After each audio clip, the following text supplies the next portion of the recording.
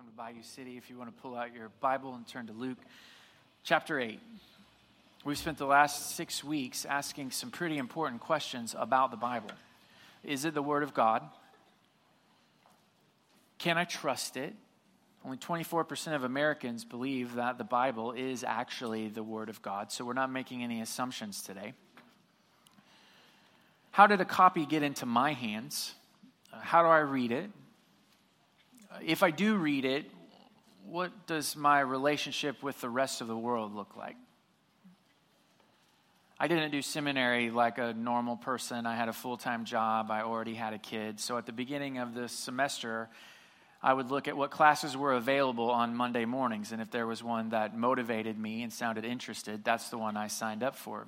Normally, I would only do one class at a time. That was kind of about all that I could take on.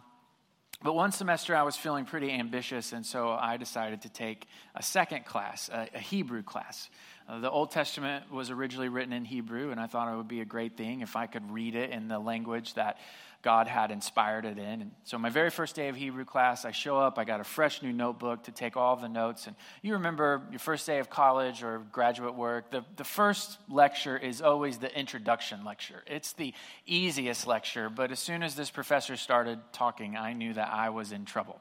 I had bitten off more than I could chew. I would say that she was speaking in a foreign language, but she was in fact speaking in a foreign language. And I grew up in Southwest Missouri. In Southwest Missouri, English is a long, long way away from Old Testament Israel Hebrew. And so mercifully, she gave a break about 30 minutes into the class. Other people are stretching their legs, they're using the restroom, they're getting a drink. I assembled all of my belongings and snuck out and never went back. Because I knew this would be a great thing. If I had taken this class, this would be a great thing. But I just didn't think that I could follow through with it. Not that semester, not at that moment. So we've been spending these weeks in the Bible together, and hopefully you've been inspired. Hopefully you've seen that, hey, this is really important, and this is something that I need to be committed to. But maybe you have felt along the way, I don't know if I can do that. Only 20% of us read the Bible every day. Another 20% of us never read it. And 54% of us say that we would read it more, but we're too busy with our responsibilities. So the question that we need to ask, the final question in this series, is will I follow through with a commitment to God's word?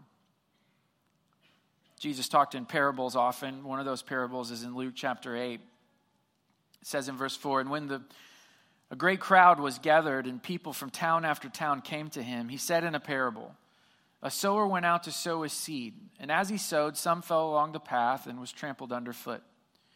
And the birds of the air devoured it. And some fell on the rock, and as it grew up, it withered away because it had no moisture. And some fell among the thorns, and the thorns grew up with it and choked it. And some fell into good soil, and it grew and yielded 100-fold.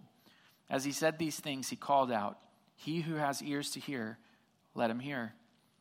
And when his disciples asked him what this parable meant, he said, to you it's been given to know the secrets of the kingdom of God. But for others they are in parables, so that seeing they may not see, and hearing they may not understand. Now the parable is this, the seed is the word of God. The ones along the path are those who have heard. Then the devil comes and takes away the word from their hearts, so they may not believe and be saved. And the ones on the rock are those who, when they hear the word, receive it with joy. But these have no root. They believe for a while, and in a time of testing fall away. And as for those that fell among the thorns, they are those who hear, but as they go on their way, they are choked by the cares and riches and pleasures of life, and their fruit does not mature. As for that in the good soil, they are those who, hearing the word, hold it fast in an honest and good heart, and bear fruit with patience. So Jesus gives us a parable, but he also, thankfully, gives us the parable key. The seed is the word of God. The seed on the path are those who hear, but Satan steals the word before they have a chance to believe. The seed that fell on the rock are those who hear, but they have no root, and they fall away in a time of testing. The seed among the thorns are those who hear, but the word is choked out by the cares, riches, and pleasures of life. The seed in the good soil are those who hear and follow through. I've mentioned before that my grandfather was an inspiration to me. When I was a child, I would spend the night at their house. In the morning, I would wake up, tiptoe through the living room, stand at the edge of the kitchen, and peer in And always, my grandfather would be there at the kitchen table with his Bible open and a notepad next to it. It didn't matter if it was a Saturday morning or a Monday morning or a Wednesday morning. Always on the table, Bible open, notepad next to it. He died about a year ago. On the day that he died, on his kitchen table, Bible open, notepad next to it. I want to be a person like that. The question for me is not do I want to, but how can I? Thankfully, as always, Jesus' words are instructive to us today. And he shares with us 4 things in one verse that will make sure that you and I follow through with a commitment to his word. Number 1, we need to hold fast to the word. That's what he says in verse 15. As for that in the good soil, they are those who, hearing the word, hold it fast. Back in verse 9, his disciples come to him after he's spoken the parable, and they say, can you explain it to us? And he says, starting in verse 10, to you it has been given to know the secrets of the kingdom of God, but for others they are in parables, so that seeing they may not see, and hearing they may not understand. Now that doesn't sound like something we would expect Jesus to say. You would think he would want everyone to understand.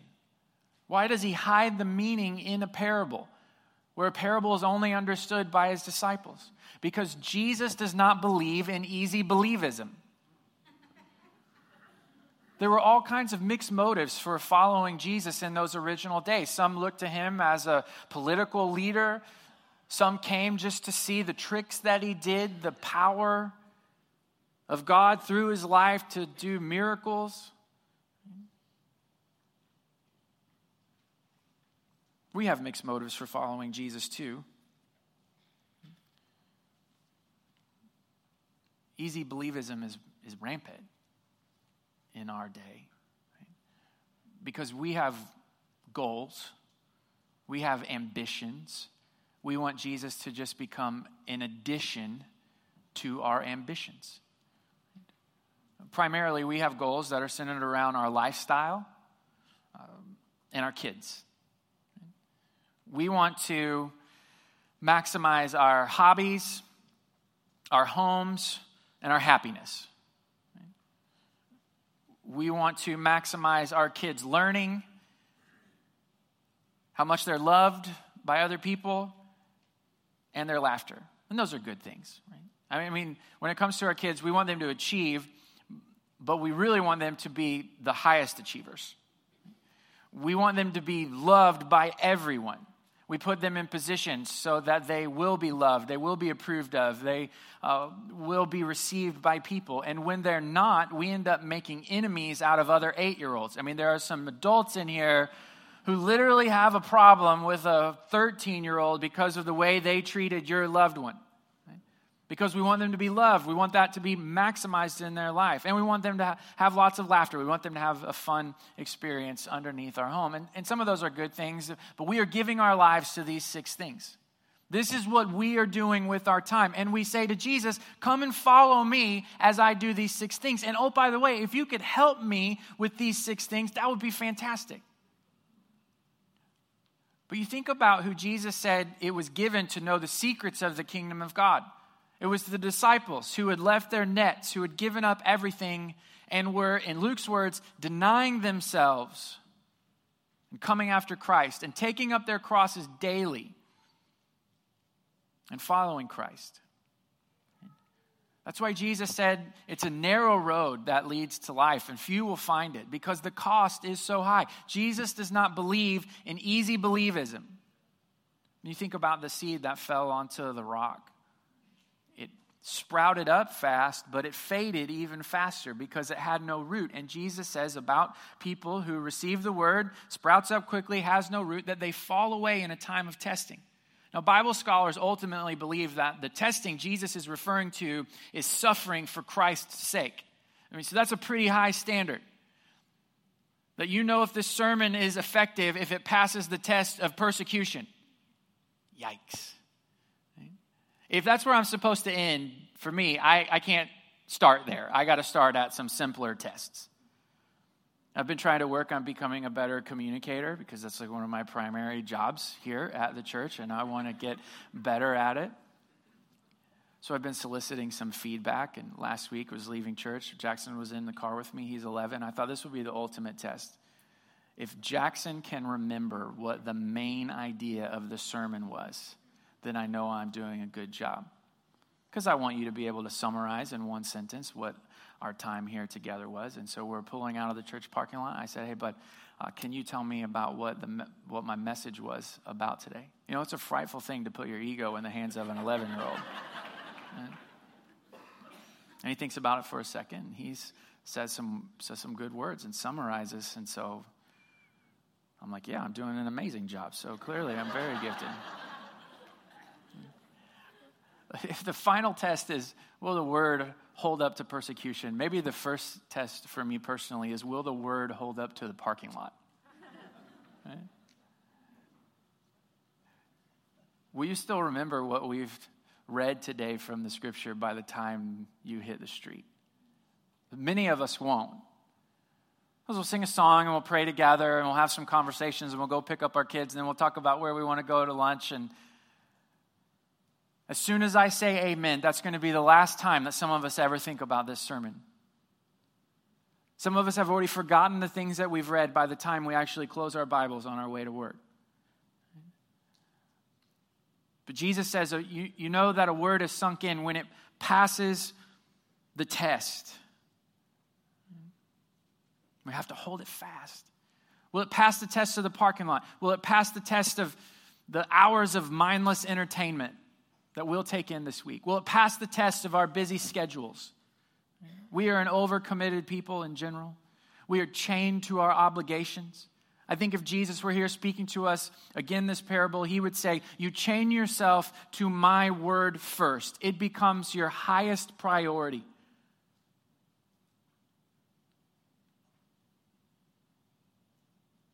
You hold fast to my word, you hold loosely to everything else. The reason some of us can't hold fast to God's word is because we're holding fast to so many other things. Our hands are too full to grab on to the scripture. But if we want to be people who follow through with a commitment to God's word, we have to hold it fast. The second thing he says is we have to receive it with honesty. As for that in the good soil, they are those who, hearing the word, hold it fast in an honest and good heart. You know, Jesus' primary opponent in the gospel are the Pharisees. His number one criticism of them is that they made themselves out to be perfect. They pretended to be more than they actually were. He also accused them of what happened to the seed that fell among the thorns, that they were being choked out by cares, riches, and pleasures. In Matthew chapter 6, he talks about how they care about what people think of their spiritual life, that when they go to pray and give to charity and fast, they have to let everyone know so that everyone will be impressed, that they blow a trumpet when they go to give, that when they're fasting, they don't take baths, they don't make themselves presentable, they go around looking somber and sad because they care about what other people think. Later on in Luke, he'll say about the Pharisees that they have a love for money. And because of that, they're being choked out by the thorns. The word is being hindered. And it's tricky because it's a subtle thing. The cares and riches and pleasures of this life. I mean, we think, well, you know, I'm not a billionaire. I don't have a yacht down in Galveston from which I launch down to my private island in the Caribbean. And if I don't have time to yacht back, one of my many servants will drive the boat back and I will fly on my jet. I'm too busy Ubering my kids around to have cares and riches and pleasures. But notice what Jesus says in verse 7. He said, when the seed went into the ground, it grew up and the thorns grew up with it. Meaning those thorns were not obvious when the seed went into the ground. So just because your bank account doesn't make it seem obvious that you care about riches, you could still care. And just because you and I put off a very confident front doesn't mean there isn't the thorn of people's approval there. that may be choking the word out. But notice that Jesus says that the fruit is visible, it's just not mature. That's what the thorns do. I think that's a perfect summary of American Christianity right now. It looks like fruit. It looks like an apple. It just doesn't taste like an apple. You see someone, it looks like they love their neighbor, but you get a little bit closer, you realize that they just love people who are like them. You see someone, they look righteous, but you get a little bit closer and you see that they have secrets. It looks like someone has a saving faith in Christ, but you get a little bit closer, you see that they're all confused about who Jesus was. I mean, we were all aware about the very public Senate confirmation hearing on Thursday. We're not going to talk about that, obviously. On Wednesday, there was another Senate confirmation that most of us didn't hear about. It was for a guy you've never heard of, for a job that you've never heard of. And this man who was being confirmed, he is in fact a Christian, and about a year ago had written a paper outlining some of his Christian beliefs. And one of the senators had read it, and the senator was making an accusation that this guy was not a very nice person or inclusive person. And the man who was being confirmed was just trying to say, this is just what Christians believe. This is not something unique to me. This is just what Christians believe. And one of the other senators piped up to kind of give some defense. And this senator, Chris Van Hollen from Maryland, said, I'm a Christian too. But being a Christian, in my view, means understanding that there are lots of ways for people to pursue their God. And that looks like fruit in 2017 America. It's kind, it's warm, looks nice. The problem is Jesus would vehemently disagree with that. Because Jesus said, I am the door. He said, I am the way, the truth, and the life, and no one gets to God except through me.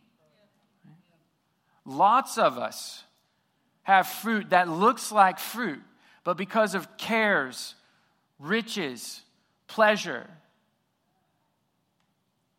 it's not mature. And because we're not honest about it, it never has an opportunity to become mature. So how do we receive the word with an honest heart? Just a few chapters, Jesus will tell another parable, this time about a tax collector and a Pharisee. They both go into the temple to pray. The Pharisee walks in, he sees the tax collector there, and he begins to pray, God, thank you that I'm not like this tax collector. And then he lists his spiritual resume, and his spiritual resume is impressive. The tax collector, on the other hand, wouldn't even lift his head up towards God, but instead of praying, just beat his chest. The only words he could muster out were, God, be merciful to me, a sinner.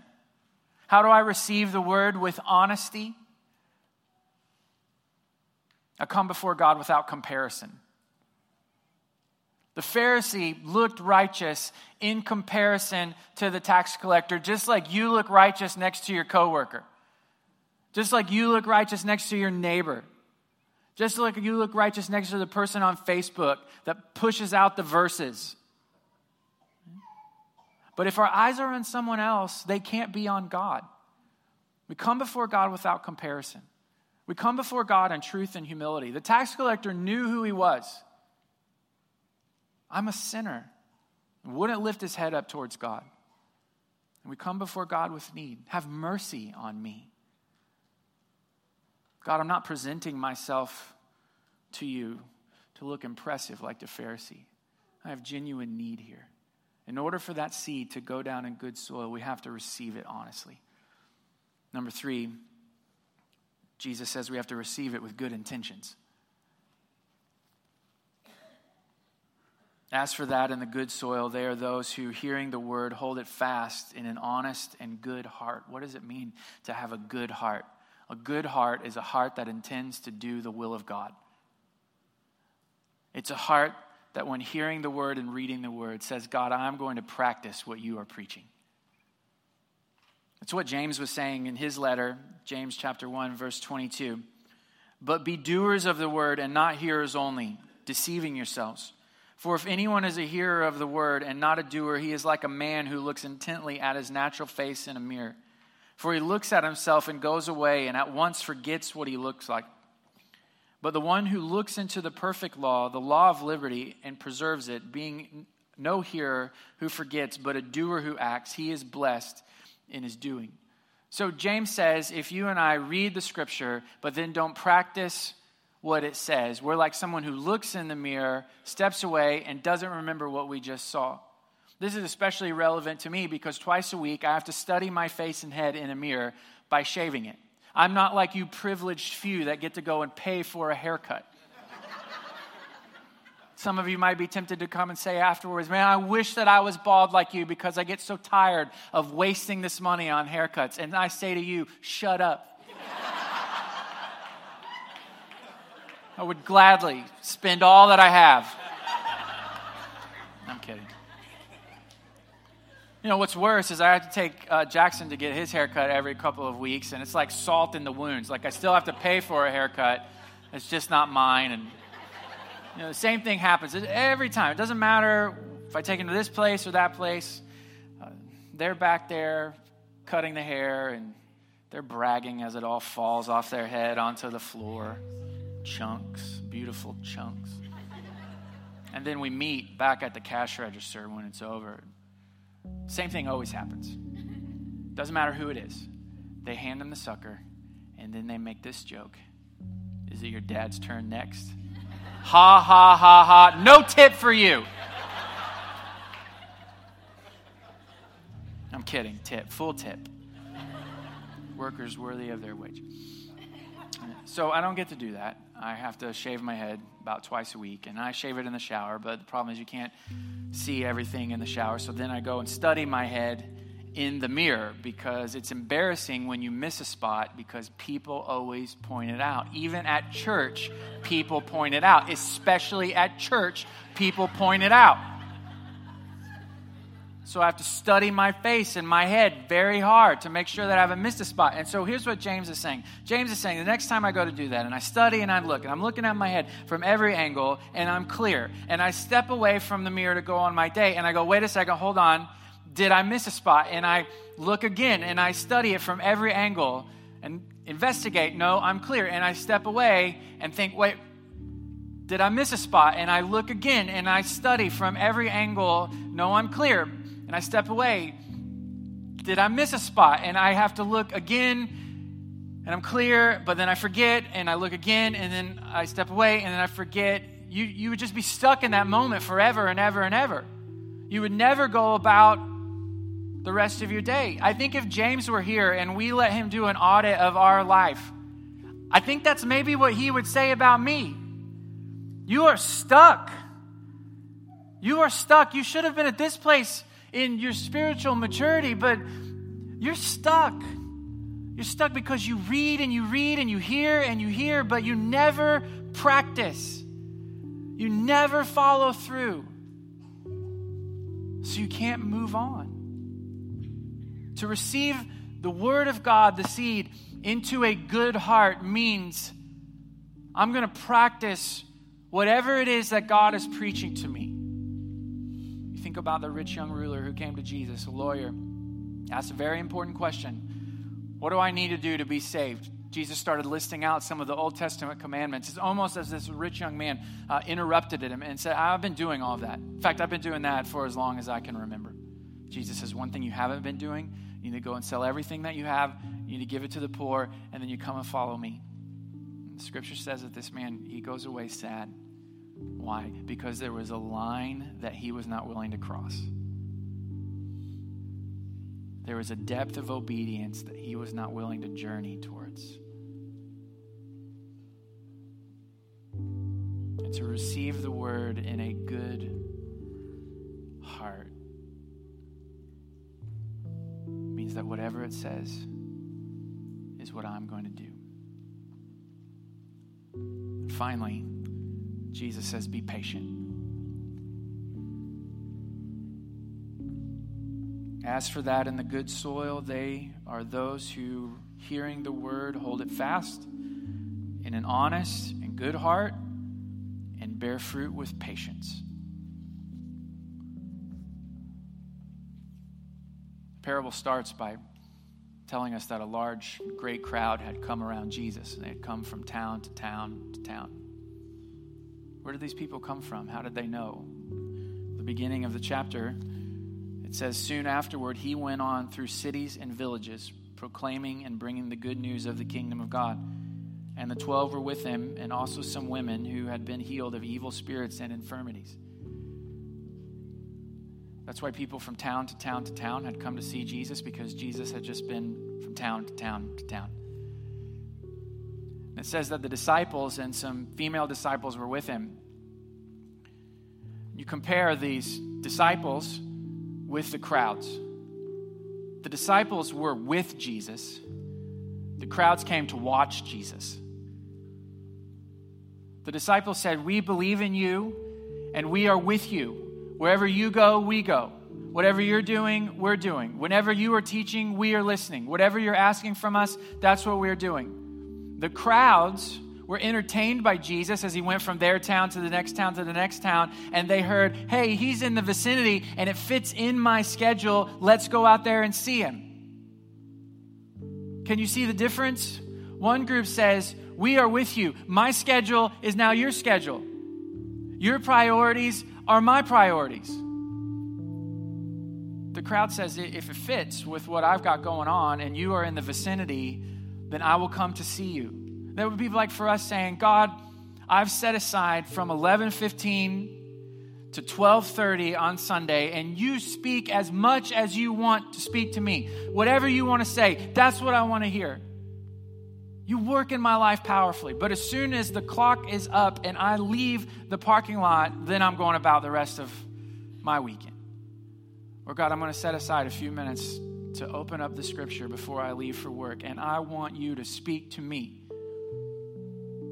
But as soon as I close the book, then I got things to do. We like to make appointments with God and ask him to do as much as he possibly can within that appointment, but the rest of the time is ours. But the disciples and these women who were with him said, no, wherever you go, I go. We're with you. We're not just here to watch you. And when you think about what our number one secret complaint is about the Bible, it's got to be secret because you can't complain about the Bible because we're in church. I read it and I just don't get that much out of it. Because we're a solution-oriented people. If we read it in the morning and it hasn't radically transformed our life by the evening, what was the point? We're less likely to read it the next day. When I was about 13 years old, I loved basketball. I was one of the better ones on my basketball team, but I wanted to be the best one. The problem was most of my friends were already swinging through puberty, and I had yet to grab the rope. And so I was under 5 feet tall, and in my mind, you had to be over 5 foot tall to really excel. So I had heard a rumor. Remember, this is pre-internet days. I had heard a rumor that if you spent a lot of time hanging and stretching, you could get a few more inches out of your body. So there was a tree in my backyard, and I would go out there and just hang and stretch, and then I would come and measure myself, and I would hang and stretch on the frame around the doors inside my house, and I at one time took all of the clothes out of my closet and hung from the rod in the closet, and then would go and measure myself. Well, big shocker, not effective. Because you can't trick time. I mentioned this a few weeks ago, but I want to say it again because I think it's maybe the most important thing that I've ever said to you. When it comes to a commitment to God's word, we need to be measuring decades, not days. What we want to tick off is not minutes, but years. We read the scripture and we see these stories of God working powerfully in people's lives, and we realize how we underestimate his power. What we fail to see is how we underestimate his patience. See, God is patient to transform your life and my life one day at a time, one page at a time. One day, one page over a lifetime. That's how God is working in us. Will I follow through with a commitment to the Scripture? For some, the seed will be stolen. For some, it will be shallow. For some, it will be choked out. But for us, by God's grace, it's going to sink in. Let's pray.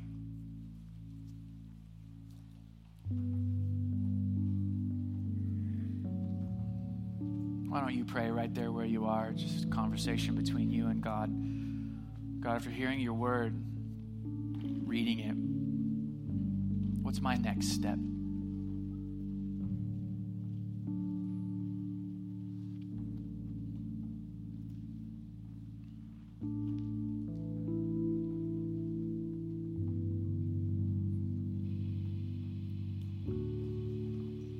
God, whatever you've just said to each one of us, probably all different,